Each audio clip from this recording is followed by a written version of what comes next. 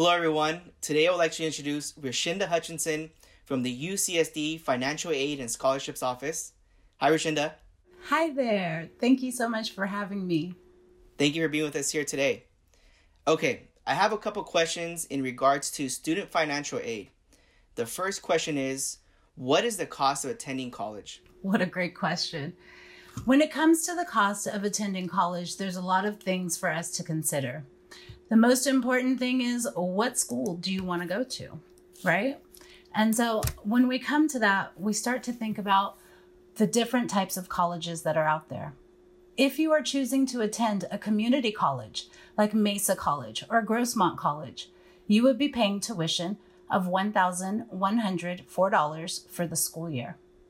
If you were going to attend a Cal State University like Cal State LA or San Marcos, you would be paying $5,742 for tuition. If you chose to go to a UC like UCLA, UC San Diego, you would be paying tuition of $12,570. And if you chose to go to a private college, somewhere like Yale or Harvard, your tuition can range from $40,000 plus each school year.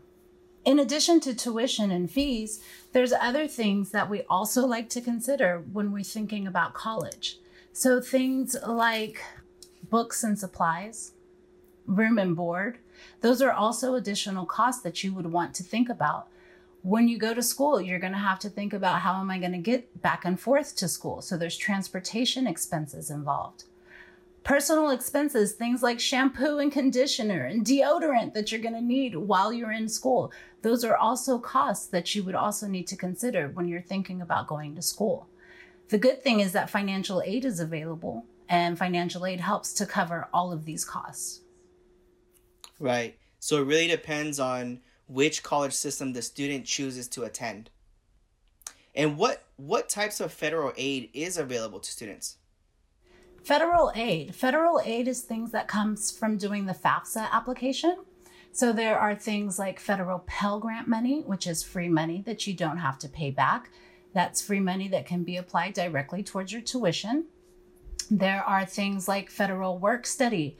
Work study is that opportunity where you can work on or off campus and earn money while you're in school. So that's something that comes from the federal aid as well. They also offer student and parent loans where you can borrow money now to help you pay for your tuition and fees and then pay it back later on when you're done with school. So those are the different types of federal aid that you can receive. Okay. And how do students apply to FAFSA or the California Dream Act? Oh, great question. Yes. So a student basically is going to need to do an application, one or the other. Complete either a FAFSA application or a DREAM Act application is what the student will do. October of your senior year in high school is when you want to get started on that. And each school year, you're going to need to complete an application for financial aid. The applications are due by March 2nd. March 2nd is our priority deadline date. So you always want to get your application completed before March 2nd. The other thing to consider is, which application do you complete? If you are a U.S. citizen or a permanent resident, you're going to do the FAFSA application at studentaid.gov. And if you are an AB 540 student, then you are going to complete the DREAM Act application at dream.csac.ca.gov. Okay, thank you for that. And that due date is very important, the March 2nd due date. And what information do students need to have ready to fill out the FAFSA or California Dream Act? Students that are going to be completing a FAFSA application will need what we call an FSA ID. That's your Federal Student Aid ID. And you go online to set this up. This is the way that you and your parent will sign your application electronically. You will need your student social security number. You will need your parents' social security numbers. The parent's date of birth is going to be needed. Your parents' educational level. How high did they go into school? Did they get a college degree? Did they only complete elementary? Those things are important to know. Parents' marital status. Are your parents married? Are they divorced? Are they separated? We need to know the month and year that that happened.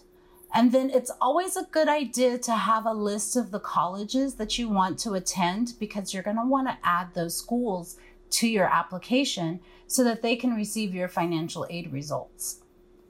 And then, of course, we need to have tax information from 2 years previous. So 2 years ago's tax information is what's going to be needed for both the student and the parent.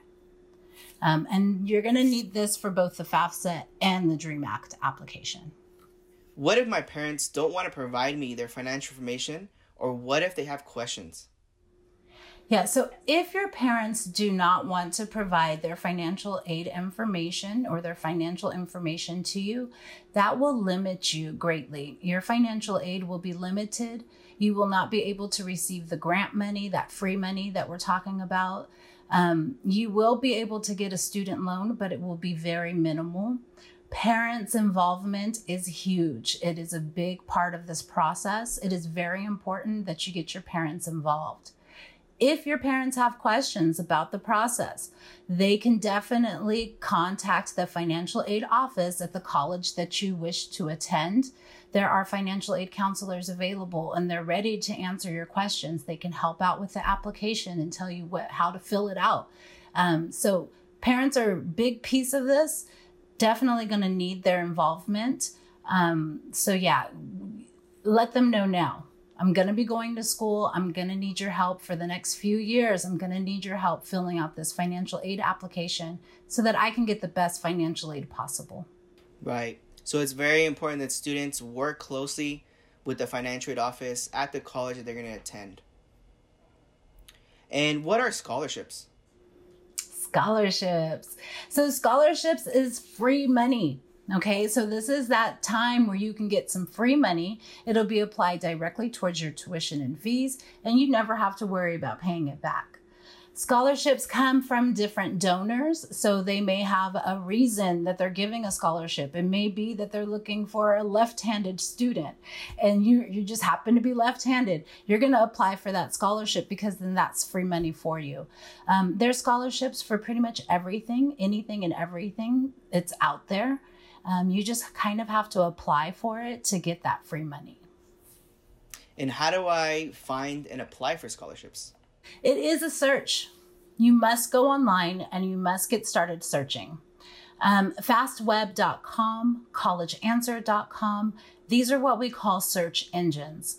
So you basically put in all of your information and then they start to email you and let you know, hey, you're eligible for this scholarship or you're eligible for this one. And those will be the scholarships that you can just continuously be applying for.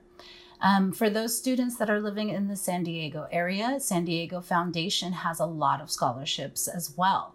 So sdfoundation.org is another one you would want to go to and start applying for those. The thing to keep in mind is that when you are applying for a scholarship, scholarships, they're meant to give you free money. You should not be providing any type of payment information to apply for a scholarship. So if they're asking for a credit card or something like that, then it's not right. There are a lot of scams out there, so you need to be very, very aware of that. But remember, when it's a scholarship, they're asking, what's your story? What have you been through? And you're just providing, your answer. You're writing an essay to tell them what's going on. But this is your way to get free money. I tell my students all the time, if it took you an hour to write that essay and you got a $5,000 scholarship, was it worth that hour of your time? So that's how you have to think about it when it comes to scholarships. It's definitely worth it. Go online and start searching. Another thing you can do is search at the college that you want to attend. Different colleges have their own scholarships that are available. So you can start searching and applying for those there. Awesome. So those are some really good resources, but of course there's many more. And just like you mentioned, students should never pay for a scholarship application. It's very important. And what additional support resources are available to low-income first-generation students? As I mentioned, every school has their own set of resources available to students. Here at UC San Diego, we have tons of resources.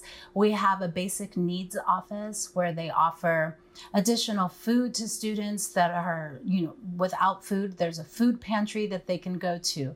We have a CalFresh program where students can apply and receive the EBT card, and they're able to get food while they're living or going to school.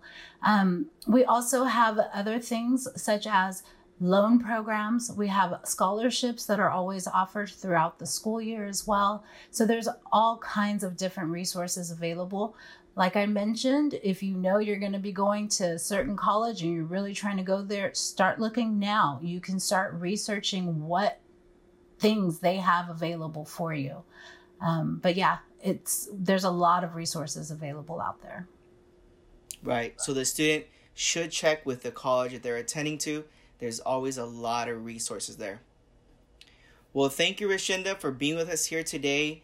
This information is very valuable for all the future college students out there.